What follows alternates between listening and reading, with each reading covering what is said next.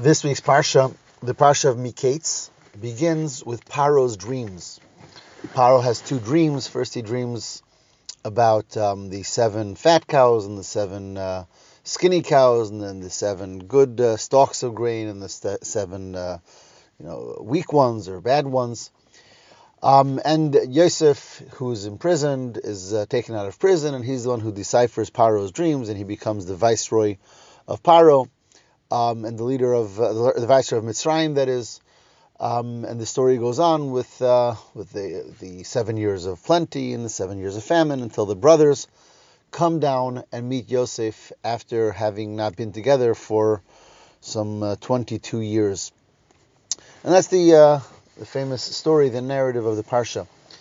It's so interesting to note that the Parsha, as I said, starts with the dreams, Paro's 2 dreams, which is, in context, last week's Parsha started with Yosef's 2 dreams. We discussed last Friday before Shabbos Yosef's dreams. Yosef dreams. The first dream is about the 7 bundles of grain, of wheat, the 11 bundles of grains that all of the tribes are making, and then they're bowing to Yosef's bundle of wheat, and then Yosef goes on to dream about the stars, the sun and the moon, all bowing to him. So, in last week's Parsha, it starts with dreams, the dreams of Yosef.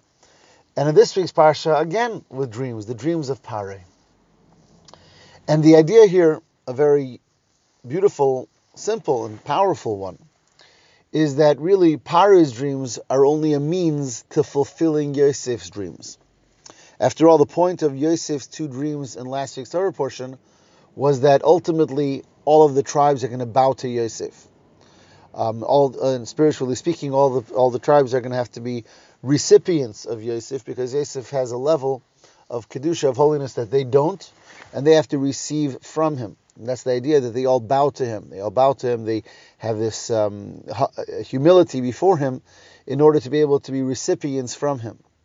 So Yosef, who's obviously a tremendous tzaddik, and the Shvatim, the tribes at tzaddikim, have this plan is revealed. Hashem reveals his plan, how ultimately all the Shvatim have to be recipients from Yosef. But how is that going to be played out? It's going to be played out through a Paro. Paro, who represents wickedness and the antithesis to holiness. The king of Mitzrayim. Mitzrayim was an immoral, decadent land, and Paro is their king. So he's going to have dreams too. And his dreams are going to describe years of plenty, and then years of famine, and years of hunger.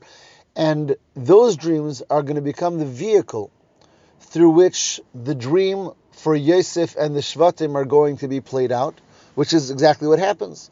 Because first of all, Paro doesn't know how to decipher the dreams, and it's Yosef who deciphers them, and therefore Yosef is made the viceroy.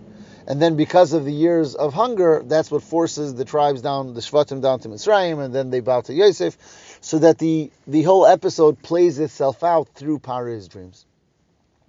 The message here is a powerful one, and that is, many times there's a lot going on in the world around us, and a lot of things that seem not holy at all and impure, and many times there are challenges to holiness and to purity and to Torah and to mitzvahs. What the sequence of these parshias, and especially the dreams of the parshias, are telling us is that everything that happens in the world around us is there to play out a dream, to play out a mission, to play out a plan. The mission and the plan starts in Kedusha, starts in holiness. The mission and the plan starts with Hashem, and starts with His tzaddikim, those who represent Hashem in this world. And in order for that mission to be fulfilled, so a lot of things happen in the world around us, a lot of things that don't directly seem connected to Kedusha at all, in order to fulfill the mission, the plan, and the dream that has to happen because Hashem said so, Hashem willed it to be so, and that's the plan of creation. This is very connected with the story of Chanukah as well. The story of Chanukah is really, the mitzvah of Chanukah is the menorah that we all light in our homes. But initially, the menorah was only lit in the Beis HaMikdash. There was one menorah in the Beis HaMikdash, and that was a tremendously powerful and holy menorah, and that was lit by the Kohen Gadol in the Beis HaMikdash. How is it that from that menorah that was in the holiest place in the world, in the Beis HaMikdash, now we have menorahs on every door front, on every window? Throughout the world, in every corner of the earth, there's menorahs that are shining, that bring brightness, that bring holiness, that bring light and warmth to the world at large.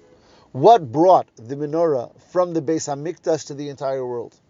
And the answer is the harsh decrees and war of the time of the Chashmonaim, the Chanukah story. When you have Antiochus and the Greeks and the Assyrians, and they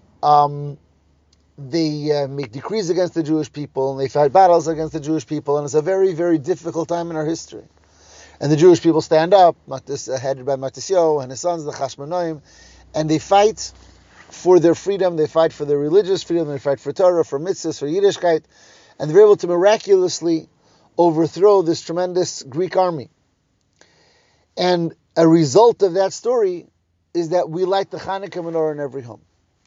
So here we have again how a mission is played out in a very interesting and unusual way. Initially, there's only light from the menorah in the Beis HaMikdash. And then that light is attacked. It's attacked by the Greeks. It's attacked by an empire. It's attacked by a power, a great power that seems to be greater than the power of Kedusha, the power of the Jewish people at the time.